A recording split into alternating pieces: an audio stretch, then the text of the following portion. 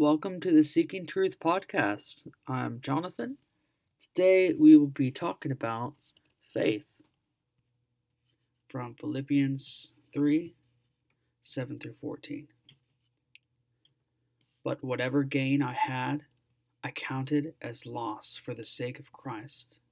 Indeed, I count everything as loss because of the surpassing worth of knowing Christ Jesus my Lord.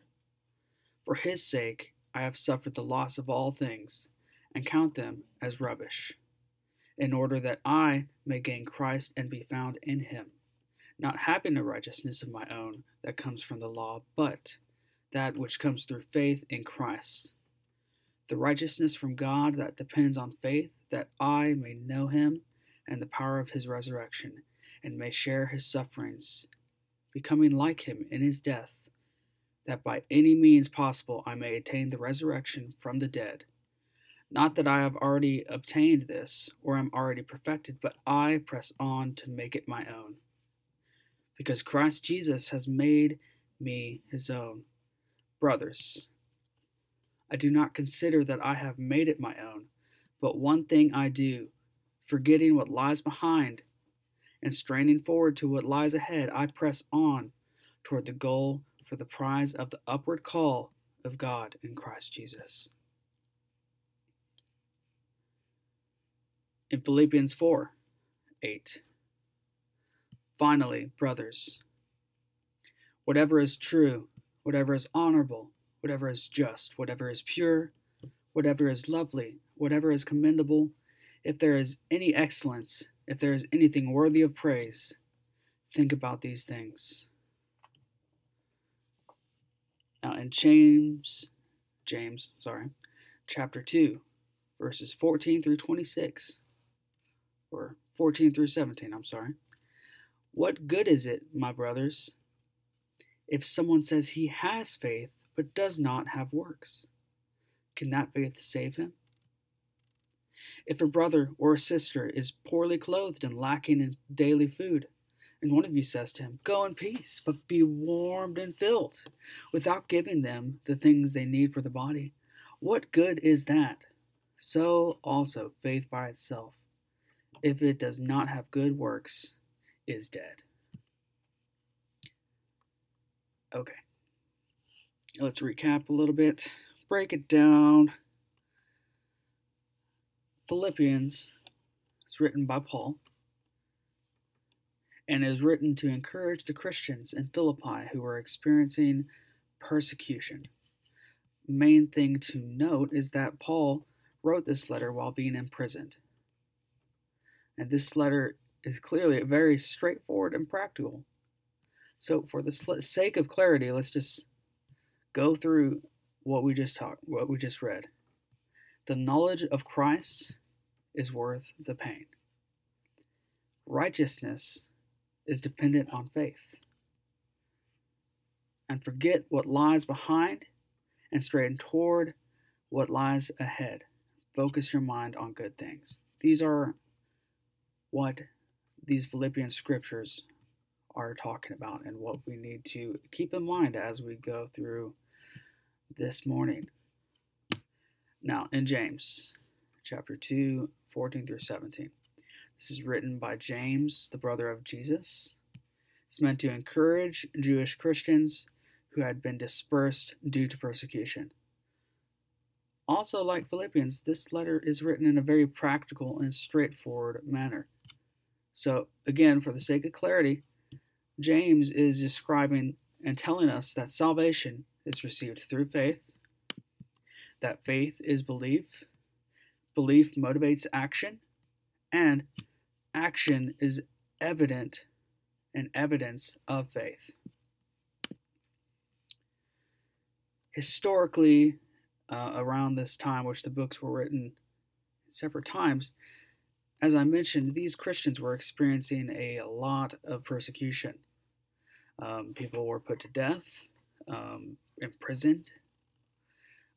People like James, the brother of John, they were put to death, and you can see that in Acts 12:2, and in Stephen's persecution as well. And also, Peter and John and Paul were all arrested, and you can read all of this in Acts as well.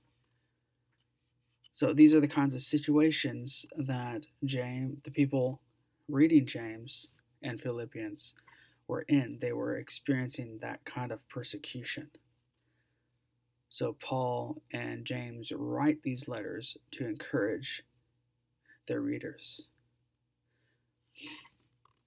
So the point that I want to get to today is life is crazy. It's crazy for all of us, and it has been that way for a long time. And it will continue this way until our Lord's return. Now, the point is, amidst all this chaos, we must not lose sight of our daily faith. So don't let the craziness affect the way we live as Christians. So we need to be thinking about Scripture. We need to be thinking about God, studying Scripture. We need to be dedicated to prayer, even if it's just like a shotgun prayer, as I like to call it. Just a quick prayer, like a Lord, thank you, Lord, help me kind of prayer. We need to be worshiping God. We need to give to God and others, and we need to serve God and others.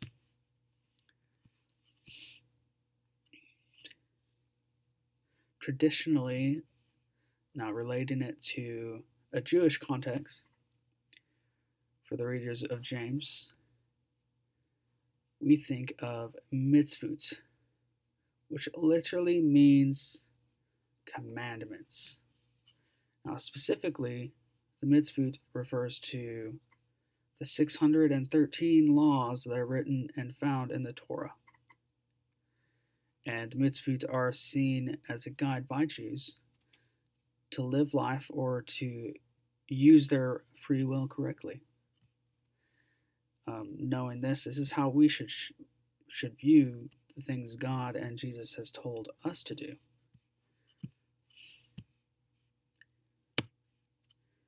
Now, my challenge today, and what I'm challenged with, what do your actions show? What do my actions show about my heart? What is in my heart? How do we respond when faced with adversity? What's the status of our faith? These are questions I ask myself when I read these scriptures. Now, honestly, my actions show that I need improvement. I'm not perfect. My thoughts are not perfect, and my faith is not perfect. Now, there have been many times where my actions did not reflect what is in my heart. Now, to those who have stumbled, as I have, remember what Paul told the Philippians. Forget what lies behind and strain forward to what lies ahead. I'm challenged to live a life that reflects what is in my heart. I'm challenged to examine myself and make changes when needed. I am challenged to show my faith through daily action. I acknowledge that adversity will come my way. I acknowledge that I will fail and that I will mess up. Though I have stumbled, it is not the end. I pray then that we will go to the Lord and press on toward the goal for the prize of the upward call of God in Christ Jesus. So again, I challenge all of you to put your mind on whatever is true, whatever is honorable, whatever is just, whatever is pure, whatever is lovely, whatever is commendable. If there is any excellent, if there is anything worthy of praise, think about these things. Let us pray. Lord, bless us. Help us. Give us courage and strength to live in the way you want us to live. Give us courage to do the things that you call us to do. In your name we pray. Amen.